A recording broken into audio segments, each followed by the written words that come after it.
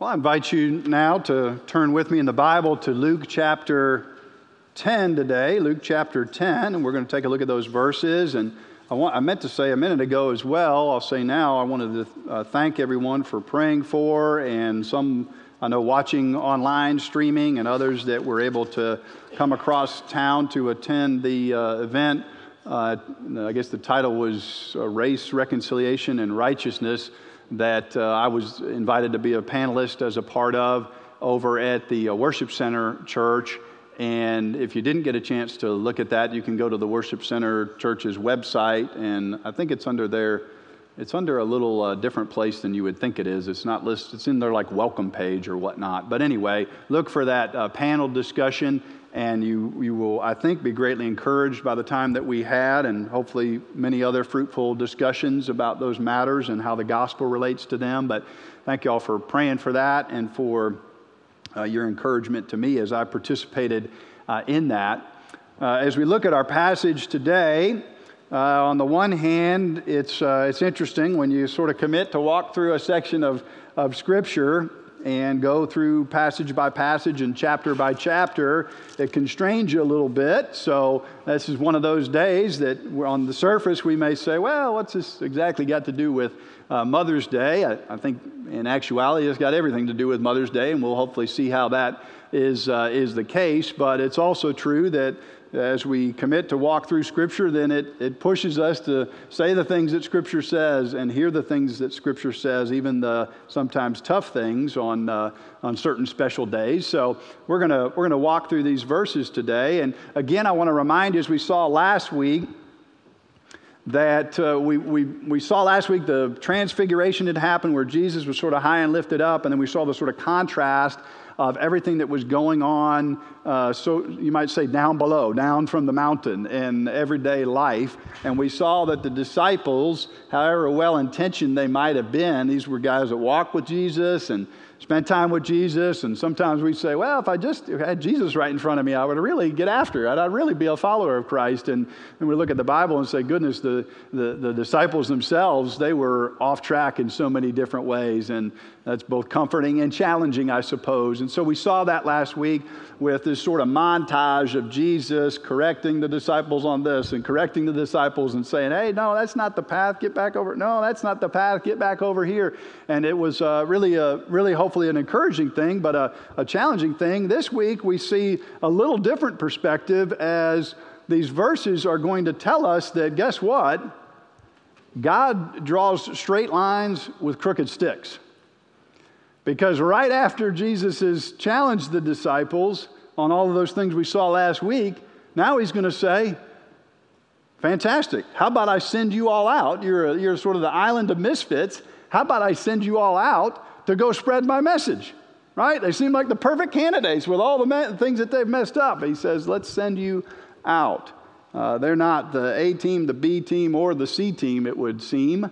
But they are the ones that God uses, and God's glorified that way with the disciples, and hopefully glorified that way with you and me, that he uses folks that are fallen, broken, who are needy like us today. So we also should mention, as we turn to the chapter 10, verse 1, that at the beginning of chapter 9 is a similar passage about the 12 being sent out. This one is about the 72 being sent out, a larger group that's going out, and I would encourage you to pay particular attention to verse 2 and then verse 19 and 20 when we wrap up reading this section. But we'll hopefully see some encouraging things for our lives today as we read about Jesus sending out the disciples and think about how God is sending us out.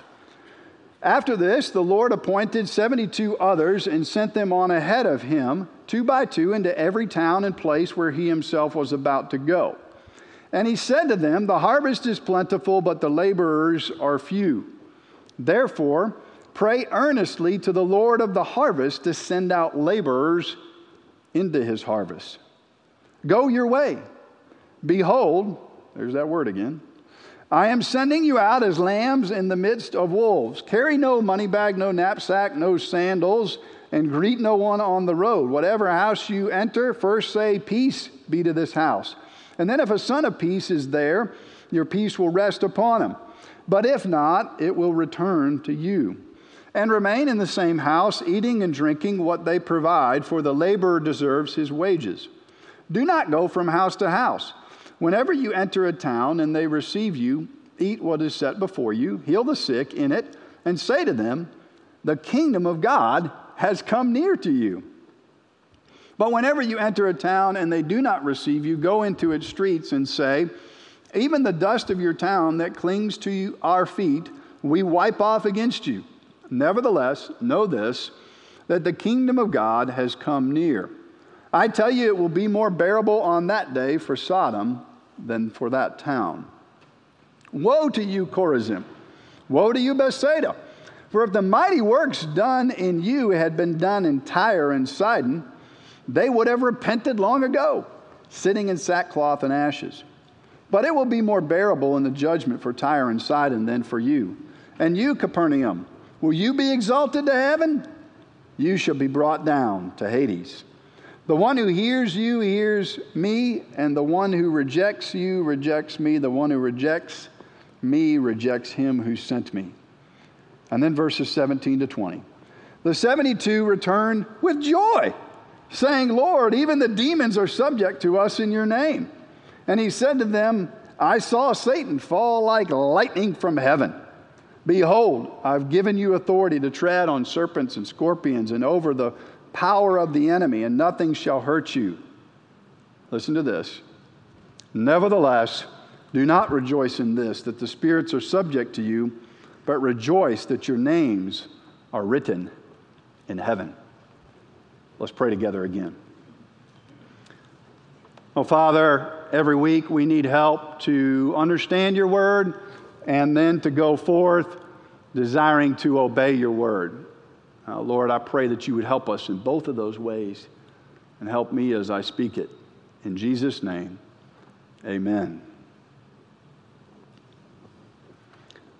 When we think about these verses and the call to view ourselves not as just being saved for our own personal benefit, and of course there are great benefits to salvation, but to being saved to be sent out, to be ambassadors, to be ones who go and communicate the message of the kingdom. As we think about God's call to serve others and to lay our lives down, if you will, for others. And if we think today in particular, too, about motherhood and the idea of motherhood and how much of motherhood is sacrifice and service in so many ways.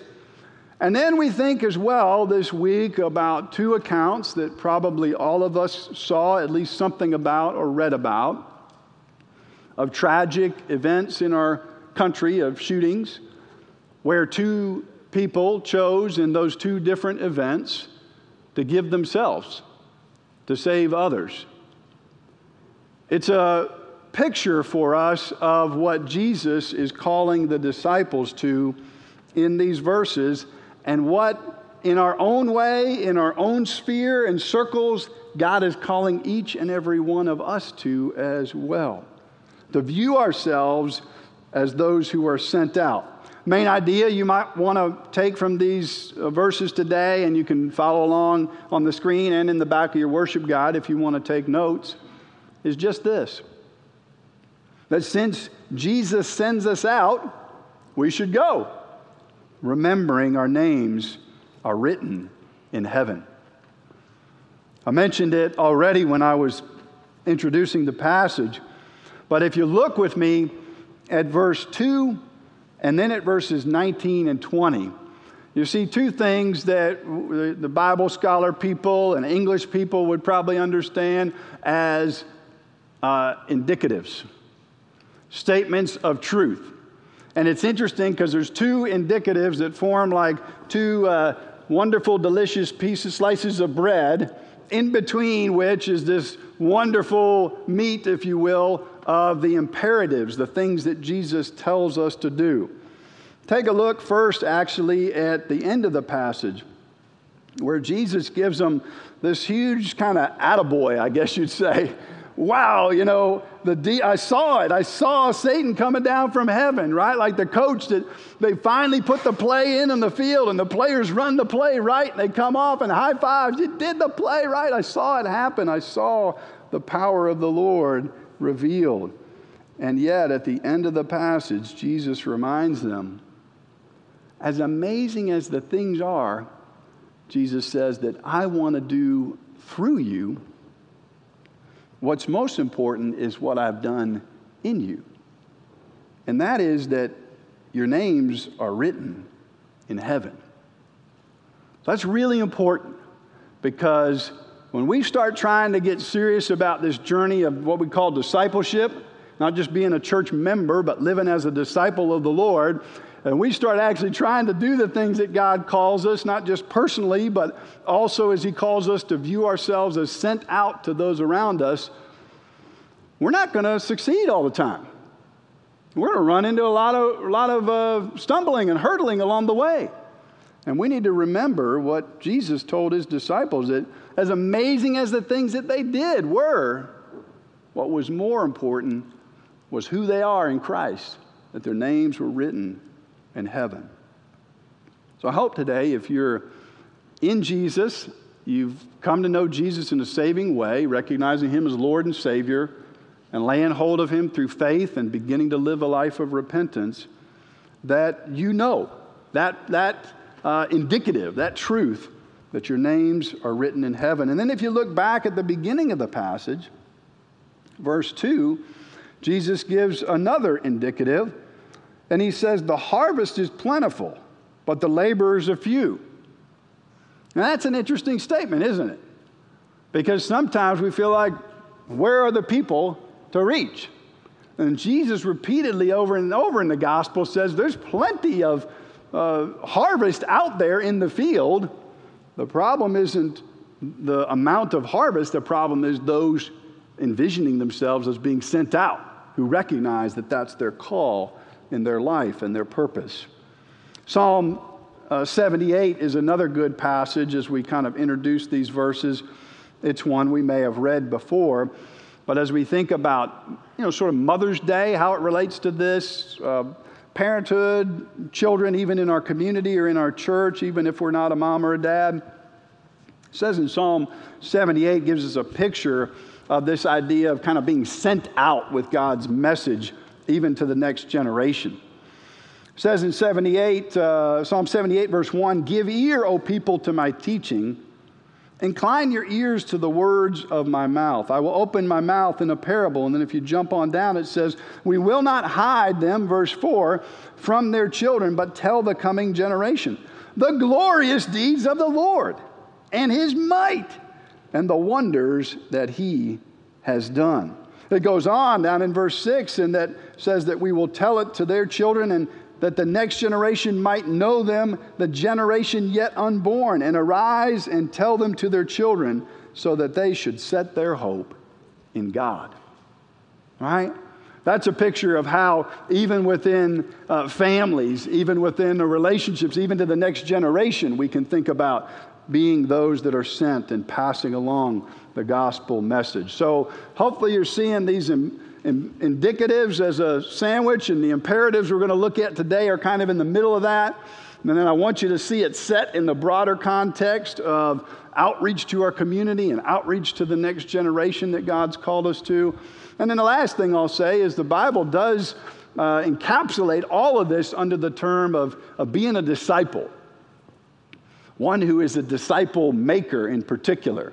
And at the end of Matthew, it even says that we are to go, therefore, and make disciples of all nations, baptizing in the name of the Father, and Son, and the Holy Spirit, and teaching them to obey everything that God has commanded us.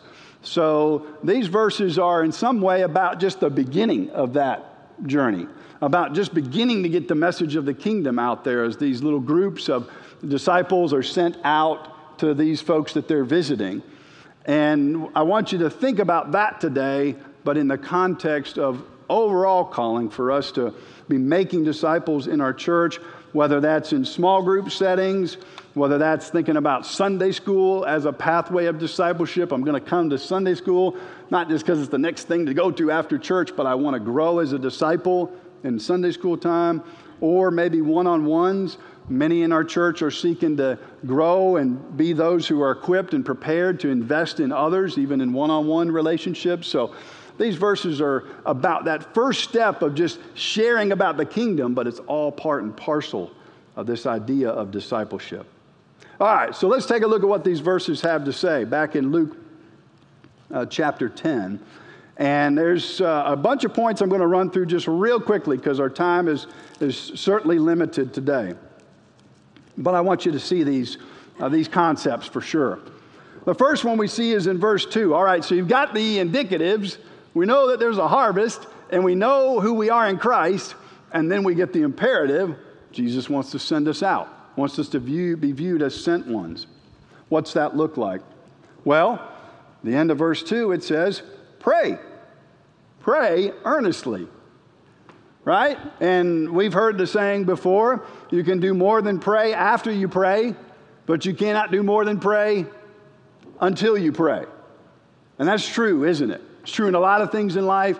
That's certainly true in you and me, looking at our relationships of our friends, our coworkers, our family members, our neighbors, as opportunities for us to share the gospel.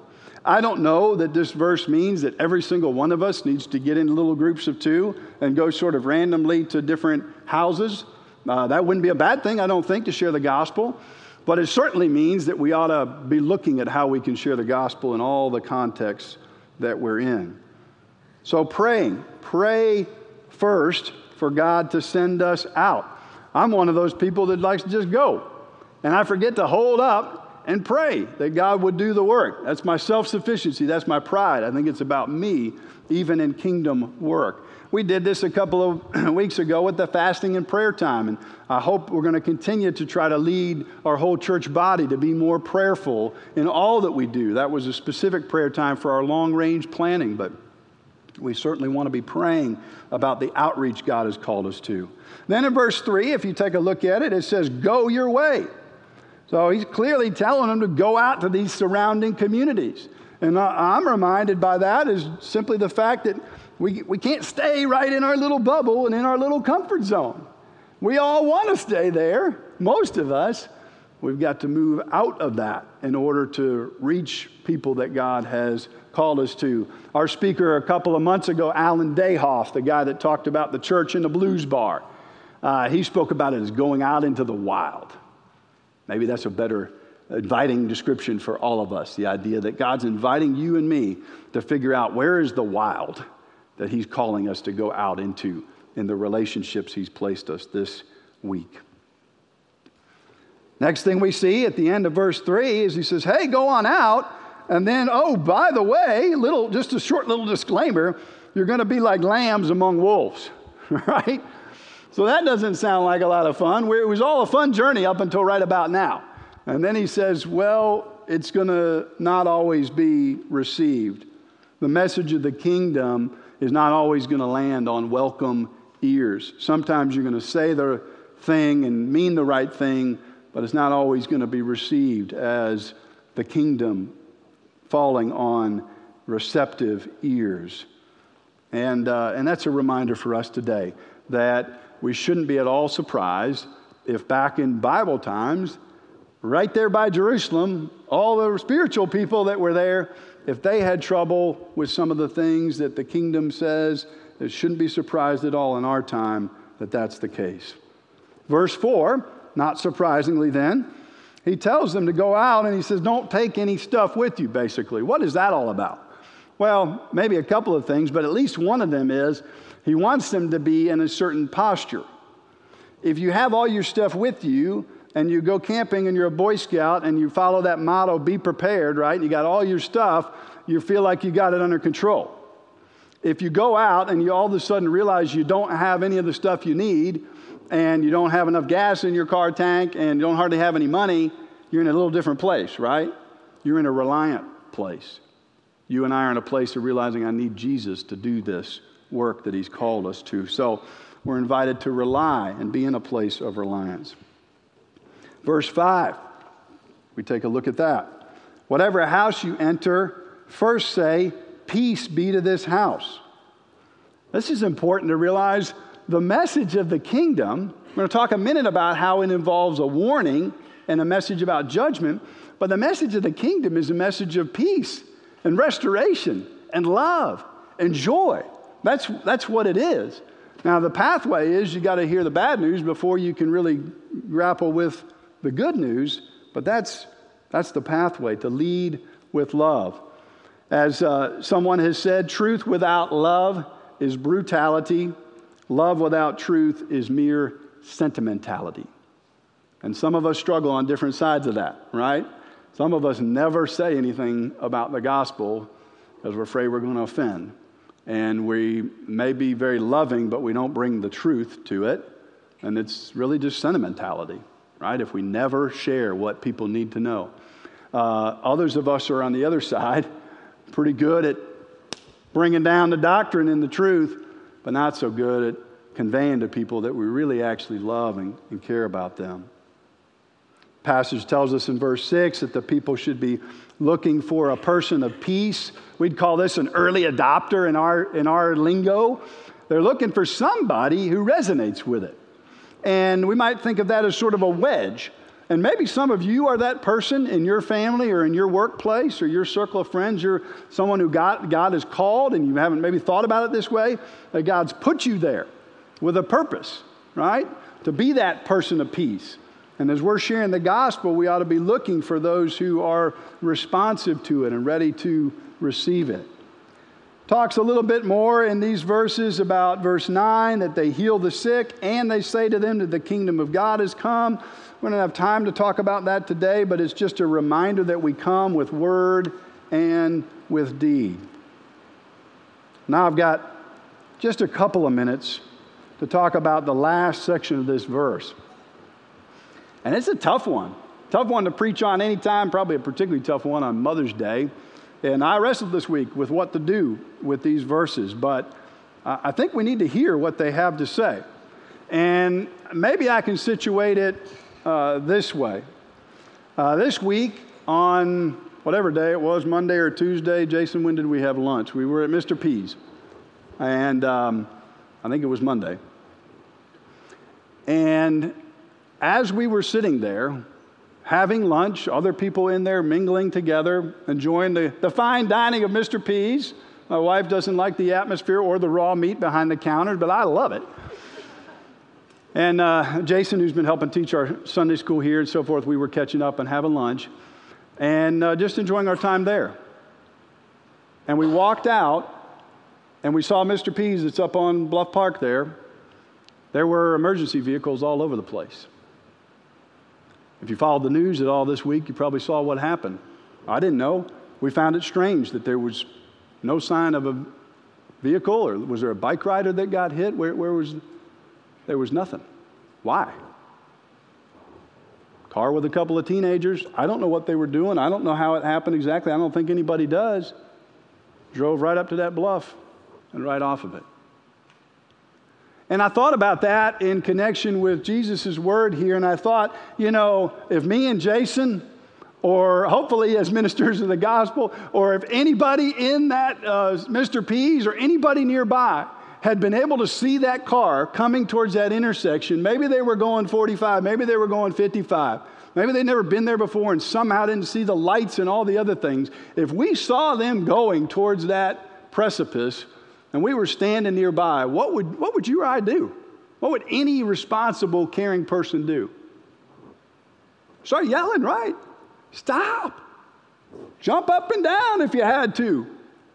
If there was something nearby, we might pick it up and throw it at the vehicle as a last-ditch effort to stop them. Keep them going off of that. Well, people in the car, how might they view that, right? If they didn't know what was coming, why are these people yelling at me? Why are they making all this fuss? Why have they thrown something at my car? Well, Jesus tells us here that the challenge of the gospel is sometimes that good news has to be heard, bad news has to be heard before the good news. And Jesus doesn't hold back on it. And the reality is, Jesus teaches upside and down about judgment. He teaches that there's a place called hell and there's a place called heaven, and that it is absolutely essential that we have a relationship with Him if we hope to enjoy eternity with Him in heaven. It talks here about Sodom, of course, and we know, of course, that's a reference to this Old Testament city and a particular type of sexual sin that was going on there, homosexuality. But the Bible speaks about all kinds of sins of that type, right? Fornication is one of the ones. Being involved with anybody in that way outside, an intimate way outside of marriage. Adultery is spoken of in the Bible as well. And then, of course, Jesus says that even looking at someone in that sort of inappropriate way is a sin, right? Is adultery. So we know that when Jesus refers to this particular place, He isn't harping on that one sin. He's just saying this is an example they would all know of a place where they saw the reality of judgment. And then He goes on and talks about these other local cities that are right nearby that people would recognize. And He says, you know, the crazy, radical, godless people that you think of up in Tyre and Sidon, guess what? If the mighty works done in those places had been done here, had been done in those places, they would have repented long ago. Because there were people that had been on the front lines of Jesus' ministry on Capernaum, and they still weren't coming to a place of surrendering their lives to Him. You know, moms are pretty good at a lot of this stuff when you think about it, that Jesus calls us to do. And of course, this verse is addressed to all of us as disciples, but I thought about how moms do a good job with this. The best moms at their best moment, should we say, I guess. Moms are pretty good about praying, right? A lot of times better than others. Their heartstrings are attached to their young ones and their friends and their families and even the community at large. So they know what it means to pray. Moms have opportunities to go as the disciples did in ways that others of us maybe don't, with the relationships that their kids have and the other networks that those bring them into. What a privilege, really. What an opportunity as moms to see that as a chance to connect. Moms get rejected, right? A lot of times by their own kids. Maybe by other moms, when the way that this mom is prioritizing the kingdom of God for her family goes at odds with another family and how they're living their life. Moms love, don't they? They really do love. Moms show love in word and deed. They don't just talk about it, they do it. Certainly in our household, the mom does that a lot better than the dad does, I can tell you that. And yes, moms warn too, right? They're pretty good at both of those. You know they love you. Say, hey, put on that bike helmet when you go out, right? That's a warning, a heads up, quite literally. Moms know how to warn. Moms say don't talk to strangers. Moms tell us to make sure to put on sunscreen. Moms warn and caution that way because they know that we need it. So in that sense, a faithful mom is sort of a picture, if you will, of a faithful disciple. And we ought to be encouraged today that as we recognize that all of us are in Christ, if we're in Christ, our names are written in heaven. We've got this privilege that Jesus has called us to live as ones who are sent out, sent into the lives of those around us in a way that we give ourselves up, that we lay down our lives for those who He's called us to. Let's pray.